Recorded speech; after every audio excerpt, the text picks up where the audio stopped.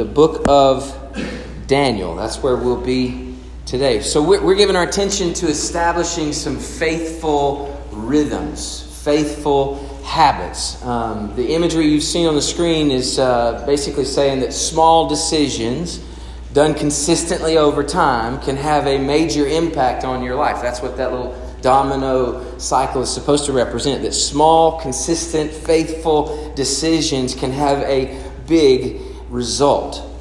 It's these small, faithful disciplines that we're calling habits. All right, you know what a habit is. You probably have some bad ones. You may have some good ones. So today, what we're talking about is having the courage to start some new habits, new things. The courage to start. Next week, we'll spend a little bit of time talking about stopping. So I'm sure there's some habits that you wish you didn't have, and there's probably some you wish you did have. And what I want to talk to this morning is some habits that we all need in our lives. A few years back, Duke University did a research project, and they found that over 40% of what you do every day is not the result of a decision that you make, but a habit that you have. I get that. That means almost half of what you do every day, of your daily actions, are not results of decisions that you're making in a moment, but rather a habit that you have. So just a rhythm or a routine that's sort of ingrained into who you are. So think about the impact of that. What would it be? What would the impact be on your life if your habits were the things you wish they were? If the habits that you had were things that would honor God, that would make a difference in your relationship with God. One thing we said last week was the habits that you choose begin to shape your character. We actually said this: we become what we repeatedly do. And I put some images on the screen that I hope, I hope they didn't stick in your mind. But I put some images on the screen to show you how habits can shape you, right? You have that. Okay, so this is me, and that's me. So different habits can shape you, right? There's a lot of shape in that picture on the left. It's not quite the shape I want. This image, what I'm not trying to tell you is how to get your body in shape. I just want to show you that habits transform you, both physically and, more importantly, what we're talking about today, spiritually.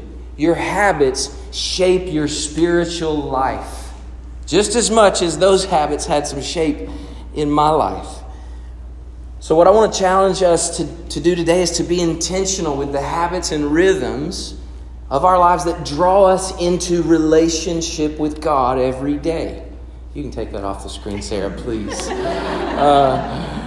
Oh, goodness. So God's going to use, I really believe, for somebody, there's a change like that needs to happen in your spiritual life.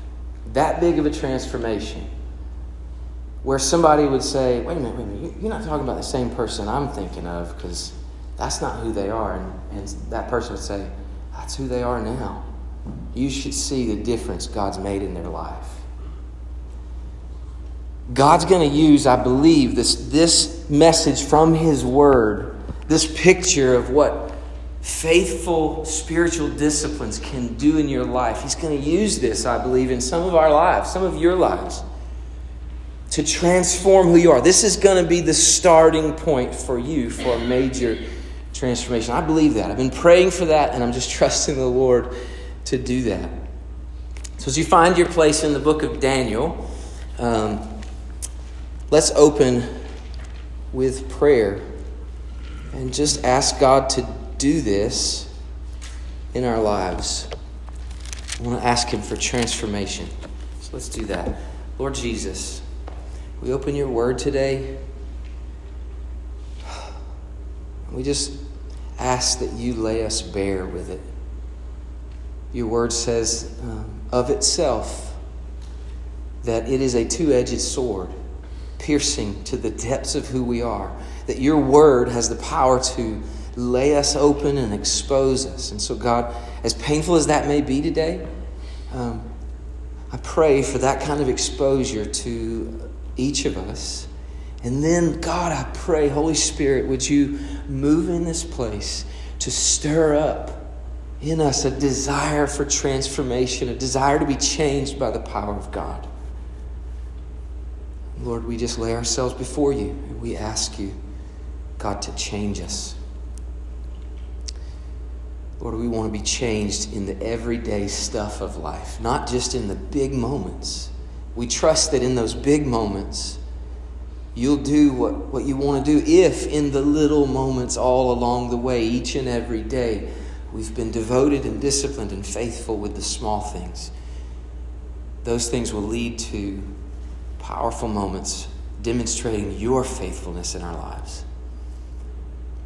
So, Lord, guide us today. In Jesus' name we pray. Amen.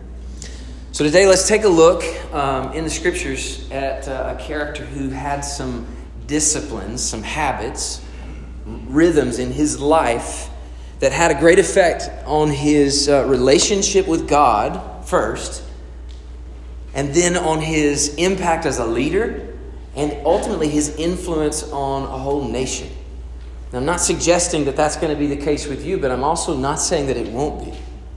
The rhythms and relationship that you have with God impact everything you do. And that's what we can learn from Daniel. He committed himself to God, and his faithfulness in those small things, like daily prayer, made him the man of God and a man of integrity that radically changed the nation. Would you stand with me as we're in Daniel chapter 6? As I think about Daniel, when somebody says Daniel, I always think of the story of Daniel and the what? Lion's Den. We know that story, right? It's a great bedtime story for your children. I've told it to my kids so many times that they could probably stand up here and tell it to you. But it's not just a bedtime story. It's an incredible story of the faithfulness and power of our God, right? And what we're going to see today is what was behind the scenes? What was the build-up to that big moment? And that's where we're going to spend our energy today. Daniel chapter 6, we're just going to read the first 10 verses. You know the rest of the story of Daniel in the lion's den, but I want to read the first 10 verses. It pleased Darius to set over the kingdom 120 satraps. Now those are overseers and administrators. 120 satraps to be throughout the whole kingdom, and over them 3 high officials, of whom Daniel was one, to whom these satraps would give an account, so that the king might suffer no loss. Then this Daniel became distinguished above all the other high officials and satraps because of an excellent spirit that was in him. And the king planned to set him over the whole kingdom. Then the high officials and the satraps sought to find a ground to complain against Daniel with regard to the kingdom, but they could find no ground for complaint or any fault, because he was faithful, and no error or fault was found in him. Then these men said, "We shall not find any ground for complaint against this Daniel unless we find it in connection with the law of his God." Then these high officials and satraps came by agreement to the king, and they said to him, "O King Darius, live forever. All the high officials of the kingdom, the prefects and the satraps, the counselors and the governors, are all agreed that the king should establish an ordinance and enforce an injunction, that whoever makes petition to any god or man for 30 days, except to you, O king, shall be cast into the den of lions. Now, O king, establish the injunction and sign the document so that it cannot be changed according to the law of the Medes and the Persians, which cannot be revoked." Therefore, King Darius signed the document and injunction. And when Daniel knew that the document had been signed, he went to his house, where he had windows in his upper chamber open toward Jerusalem. And he got down on his knees 3 times a day and prayed. He gave thanks before his God. Don't miss this phrase. As he had done previously. Lord, teach us to be faithful. Teach us to establish rhythms. Lord, teach us the power of a habit. Lord, help us to walk out of here transformed by the power of grace. In Jesus' name, amen. All right, you can be seated. What I want to do today is I want to walk us through some teaching points from the story of Daniel. Just 3 main points. And then I want to take some takeaways for us. Some very practical teaching. I hope it's helpful for you. First thing I want us to know is that Daniel was disciplined to pray. He was disciplined to pray. Daniel had a God-first kind of mentality. And so in chapter 6, verse 10, what we see is immediately after he heard that the papers had been signed that outlawed his praying to God, immediately after he heard they were signed, he went back to his house where he had some windows and probably a little rug or something there. And he gets down and he prays. And the Bible says very clearly he prayed as he had done previously. So what we see is that this is not an act of rebellion, it's an act of rhythm. This is not something he's doing to be rebellious against the king's decree. It's just, this is his rhythm. It's his routine. It's a habit for his own holiness. And it's a rhythm that draws him into relationship with God. And he's just unwilling to stop, even at the risk of his own life. What he realizes is, and he knows, is he's not created to worship a man. He's created to worship God, the one true God. And he is devoted and disciplined to prayer. Nothing's going to derail that. Not a decree from the king and not the danger of the lion's den is going to pull him away from prayer. He's disciplined to pray. The second thing I see here is that Daniel was faithful even when it wasn't easy. I want you to grab your Bible because I want to show you several places in the text. We pick up Daniel's story in the beginning of this book. So go to Daniel chapter 1. And to give you a little bit of background, the Israelites are suffering what God had promised they would suffer. And these kings, these Persian kings, have taken them captive. And they've exiled most of them, but there's a handful that they've brought back. And Daniel is among them. They've brought a handful back of the sharpest young men. And in Daniel chapter 1, historians tell us that Daniel's about 15 years old. So are Shadrach, Meshach, and Abednego as we get to know their names. But they're about 15 years old. And the king has the intent of discipling them up in the ways of the king. And so he wants them to eat from his table. He wants to teach them his wisdom. He wants to raise them to worship his gods. He wants to disciple these young leaders, is what he's doing. He's raising up a group of leaders who are going to lead his kingdom. And he wants to disciple them in his ways. And what we see about Daniel is that he's faithful even when it's not easy. From the very beginning, a 15-year-old. What we see in Daniel chapter 1, look in verse 5. The king assigned them a daily portion of the food that the king ate and of the wine that he drank. And they were to be educated for 3 years. And at the end of that time, they were to stand before the king. Among these were Daniel, Hananiah, Mishael, and Azariah. That's Shadrach, Meshach, and Abednego. Of the tribe of Judah. And the chief of the eunuchs gave them these names. Daniel he called Belteshazzar. Hananiah he called Shadrach. Mishael he called Meshach. And Azariah called Abednego. Now look at verse 8. But Daniel resolved that he would not defile himself with the king's food, nor with the wine that he drank. Therefore he asked the chief of the eunuchs to allow him not to defile himself. And God gave Daniel favor and compassion in the sight of the chief of the eunuchs. And this thing that unfolds next is a test. The chief of the eunuchs says, well, if I don't let you eat from the king's table, you're going to look scrawny. And everybody else is going to look nice and healthy. And Daniel says, test it. God has told us what to eat. And we're going to be faithful to our God. So test it. You feed us the vegetables and the food that God has told us to eat, and you feed them from the king's table. And after 10 days, look and see. And they do, and the test comes back, and it's obvious. Like Daniel and his boys, man, they're healthy, they're strong, And these guys are scrawny who've been eating of the king's table. And God gave great favor because Daniel was faithful even when it wasn't easy.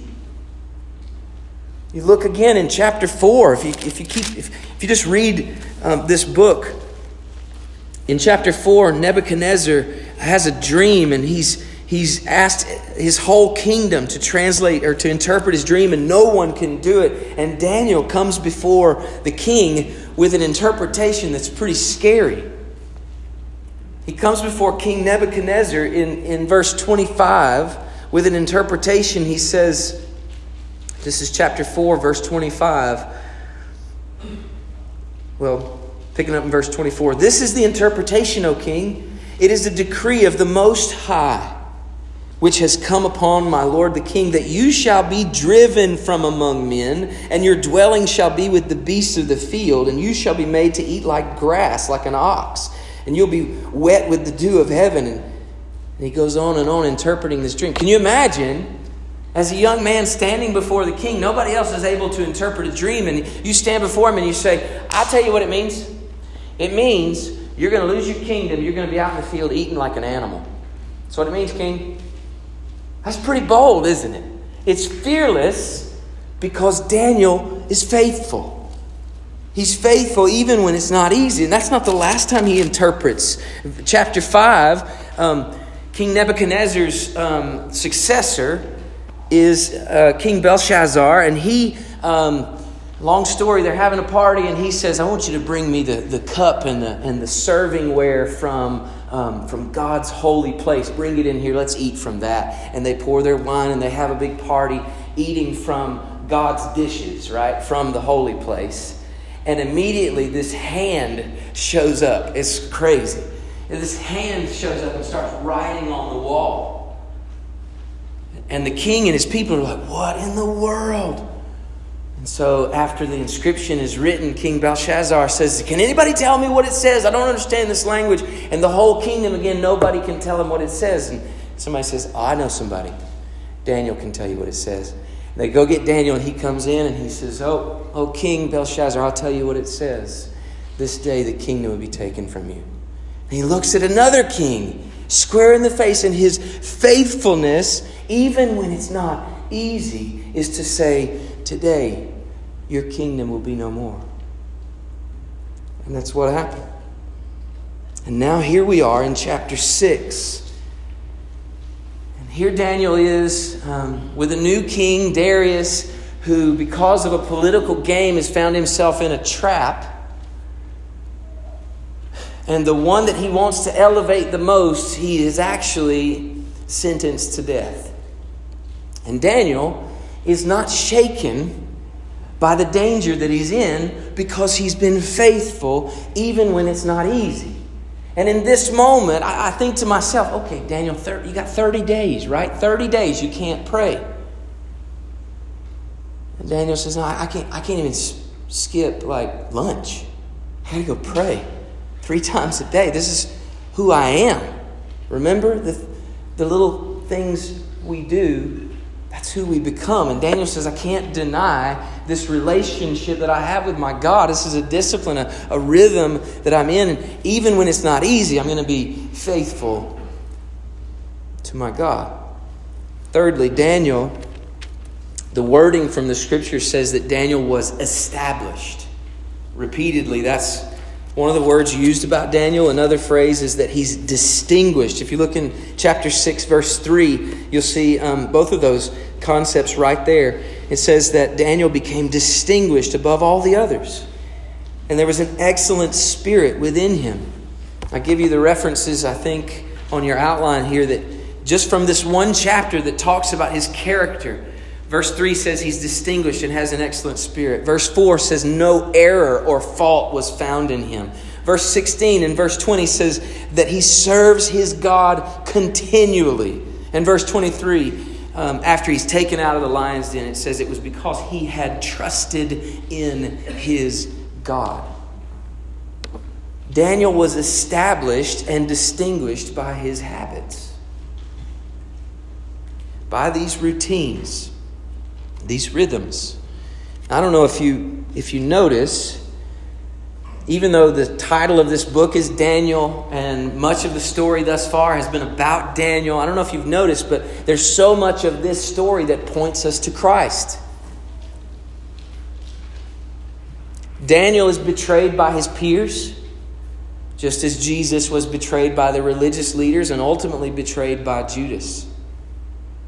King Darius finds himself in a political pickle. He wish he wasn't in. He had issued a decree that ultimately was the cause of a death sentence for Daniel, his favored one. And in the same way, Pilate was a victim of his own political games. He found himself in a situation where he wished that he didn't have to kill Jesus, but he did. Daniel is put in a tomb of lions and sealed with a stone. If you keep reading, you see that in the text. It was a death chamber, right? Sealed up with a stone. And much the same, Jesus is put in a tomb, a place of death, and sealed with a stone. And yet both of these men come out alive. This story, as much of Scripture, is pointing us and our attention and our affections to Christ. Let's don't miss that. So Daniel's habits give him a front row seat to the faithfulness of God. If you want a front row seat to see the faithfulness of God, then we should probably follow Daniel's example. These big moments with God have small beginnings. What we need today, I think, is the courage to start something new. So I want to give us 3 takeaway truths, hopefully very practical things that I'm hoping, from principles taken from Daniel's story, that I hope will be helpful. Takeaways. I want to encourage you to have the courage to start. Here's the first thing. Do first what matters most. Do first what matters most.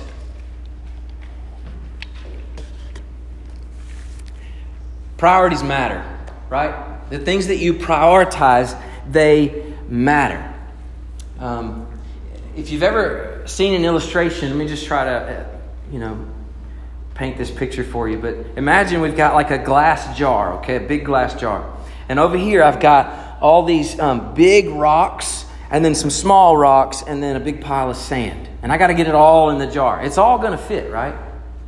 But there's a sequence to how it has to go in. If I take the sand first and I dump all of my sand in there, and then I take the little rocks and I grab all the little rocks and I put all of them in there, when I go to put in the big pieces, they will not all fit. They just won't. But empty the jar. If I take the big rocks and I put them in first, and then I take my little rocks and I go to dump them in, some of them trickle in all around the big rocks and they kind of sink in all down toward the bottom. Then I take the sand, the smaller things, and I put that in next. It all fits perfectly. And here's the principle we take away from that is first things first. Big priorities first. Do first what matters most. I want to encourage you to live your life, and I'm not talking on a broad scale, I'm talking about daily. Live your life in a way that says this matters most. Somebody said, I heard this week, I thought it was good, so I'll share it with you. Something to this effect. The gap between what you value and how you actually live equals the frustration you have in life. The gap between what you value and how you actually live every day, that space equals the frustration you have in life. Let me illustrate. If you really value family, really value my family, but you work 70 hours a week, that equals frustration, right? Some of you nodding because you know and you want to get out of that situation. I'm with you. I hear you. You really value your family, but you give your life to your work 70, 80 hours a week. And this gap between is the frustration you experience because you're not living according to your values.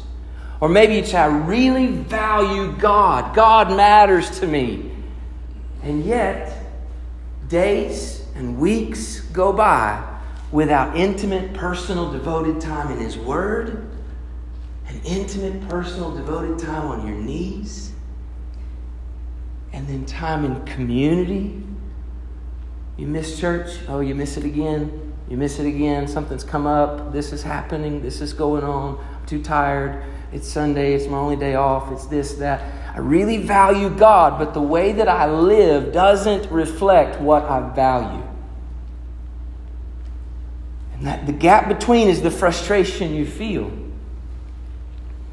That's just really practical. So the reality is this: the longer you live in that gap of frustration, the more your values actually begin to adjust to the way you actually live. Because we're not going to live in that frustration that long. What we tend to do is we start to, well, you know what? I think I'm going to go for that promotion. I know it's going to be a few hours more that I have to give to work. I'm going to have to miss like another Sunday a month. I'm going to have to do such and such. But I really want that promotion because fill in the blank. And your values actually begin to shift more toward how you actually live. And this is one of the reasons that these habits, these rhythms I'm encouraging us to press into, they matter because they actually work to transform you.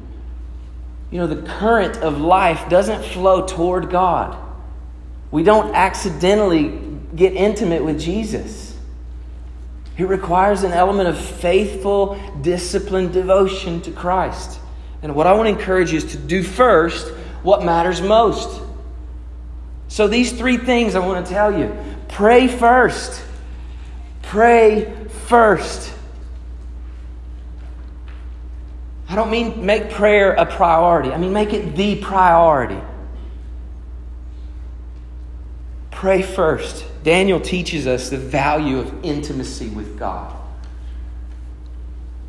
Secondly, listen to God. He wants to speak to you. He's written a whole book that He just wants you to dig in, to know who He is. Open the Bible. Begin to read. I sat down with a friend this week and we just read one chapter together and our hearts were so encouraged by the Scriptures because God is showing us truth and He wants to do that with you.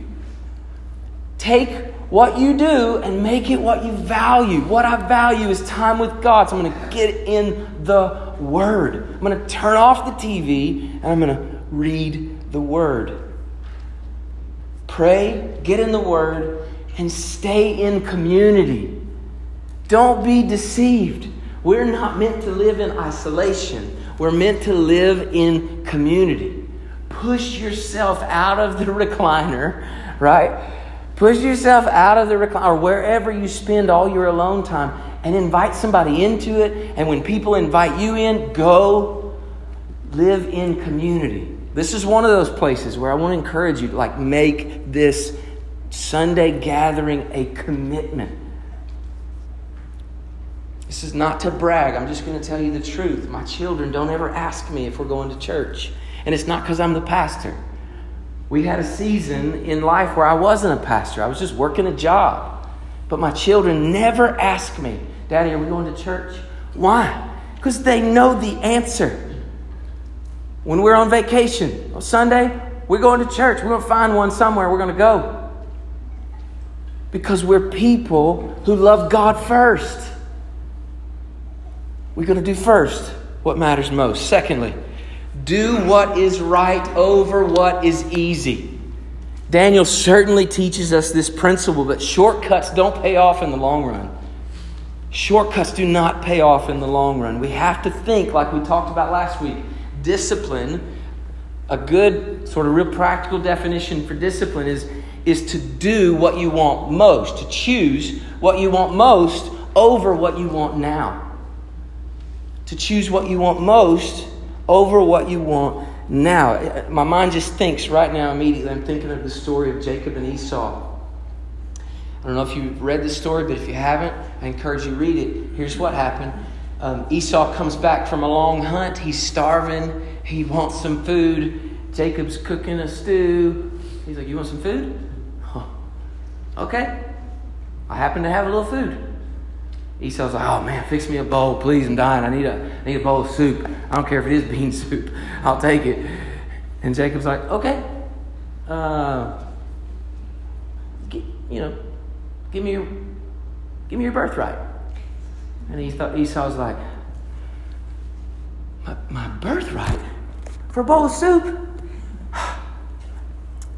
Okay. And that's about how it went. Esau missed it. He wasn't thinking about what he wanted most. All he could think about is what he wanted right now. Right. This is what I want right now. And he couldn't get out of that bubble enough to make a wise, disciplined decision. And I'm telling you, we have got to be the kind of people who choose what we want most, values, over what we want right now. When I look at Daniel and his life, I see that he trusted God. That was what was said about him as soon as he comes out of the lion's den, is that he trusted God. And here's one of the biggest principles. Trust means that I can't control the outcome. I can only control my obedience. Get this. Obedience is on me. Outcomes are on him. Obedience, faithfulness is on me. The outcome is up to him. They said, Daniel, if you pray, you're going to go in the lion's den. He was like, got to pray. I'm going to trust him with what happens in the lion's den. Obedience is on me. Whatever he wants to do in the lion's den, I'm okay. It's okay with me. Do what is right over what is easy. And thirdly, this one's real simple. Do it now. Do it now. I don't know if you guys argue with your spouse ever,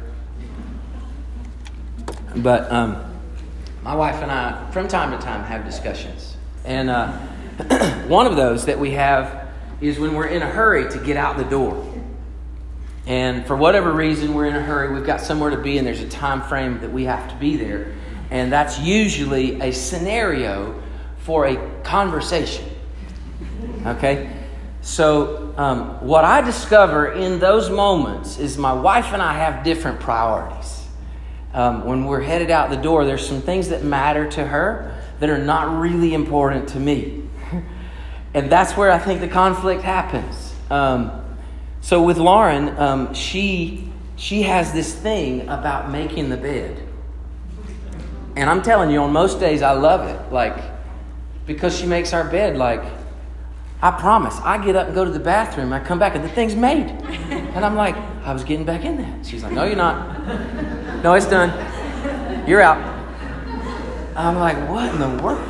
And so I've asked her about that. I'm like, why do you have to make the bed so fast? She's like, here's my thing. I have to do it now. If I don't do it now, it won't happen. It won't get done. Then I'll feel like a slob and I won't vacuum later. I won't do the dishes later. And then I won't do all these other... And she's like, when I make the bed, I feel like I've accomplished something. The room looks clean. She told me, she said, that's the largest thing in our room. It needs to be clean. I'm like, okay. So she has this thing I'm going to do it now. So weeks ago, we were on our way out the door. I was like, babe, we're actually late right now. Here she is doing the bed. I was like, that can wait. Nobody's going to see it. No, got to do it now. She's fluffing pillows. I'm like, oh my word. Do it now. There's a principle to this that matters. And I'm going to tell you the spiritual application of this, okay? Let me translate from bed making to a really spiritual thing. When the Lord speaks to you and tells you to do something, do it now. He has high expectations of His instructions. Just like you do as a parent. I tell my children to do things and I don't say, hey, I want you to do this sometime tomorrow. No, when I give instructions, the implied thing for obedience is immediacy, right? I want it done now. And God's the same way. Just this week, I had 2 different scenarios where the Lord prompted me with something and I thought, I really need to do something else. But no, I'm preaching on do it now. I'm going to do it now, all right? So I did it now. I texted a friend. He was like, I can't believe you just texted me. Like, this is a God thing. Like, how'd you know to do that? I was like, I didn't know to do that. The Lord said, do it. I did it now. This is the moment. He wanted it done. I didn't know to do it. All I can handle is obedience. Trust Him with the outcomes. He knows much more than we know. And He says, I want you to do this. And He means do it now. I want to tell you about your habits, about the rhythms that we need to establish in life. I want to tell you, don't wait to establish these kinds of faithful rhythms. Like, I'm going to wake up, I'm going to make my coffee, and I'm going to pray. All right? In order for me to do that, I have to back up my alarm 30 minutes. God, I'm going to forego on a little sleep to be with you for 30 undisturbed minutes. So that's a good starting point. Do it now. Like today. Just reset your alarm. And if you're like my wife, set about 4 more. And then maybe you'll get up at the right time and get with the Lord. You know, there's something about decisions versus doing. John Maxwell tells this story, and I'll tell it too. He said that his grandfather, when he was a kid, told him this story. He said, Johnny, there were 5 frogs on a log. You got that in your picture in your mind? 5 frogs on a log. He said, 4 of them decided to jump. How many frogs are on the log, Johnny? What'd he say? 1. His grandfather said, nope, 5. Just because they decided to jump doesn't mean they did it. And I want to tell you, a lot of us are constantly making decisions with very little action. And I want to tell us, do it now. Let's resolve to be in this way like Daniel, faithful to the Lord. Like, God, I'm going to reconcile how I actually live with the value that God is first in my life. This has got to change. I'm going to do it now. I'm going to stop having good intentions. I'm going to actually start having faithful discipline. The beauty of faithful disciplines is that they'll keep you from making decisions. You don't even have to make a decision. When Daniel was presented with the option of eating from the king's table, he was like, no decision here. Like, I know I can't do that. I'm purposed in my heart. I've already predetermined that I'm not going to do that. So there's no decision to be made. I already have it figured out. What I want to tell us today, let's stop deciding and start doing. I want you to have the courage to start. So here it is. Do what matters most. Pray. Intimacy with God. Find a place, find a time, get a journal, and start, block out the world and get with God. Pray. Read your Bible. Maybe start a YouVersion Bible plan with other people for accountability's sake. I'm reading through Colossians with a good number of you right now. We'll start another book. As soon as that one finishes, you're welcome to jump in. Commit to church. Don't just be somebody who goes to church occasionally. Be the church. That's who we are. Right? It's not what we do. It's who we are. Commit to be here. Do what's right over what's easy. Sometimes that's some tough decisions. But if you settle into routines, those decisions will work themselves out. And then lastly, do it now. Don't wait. Don't wait. God's telling you right now some things that need to change. And you need to have the courage to start.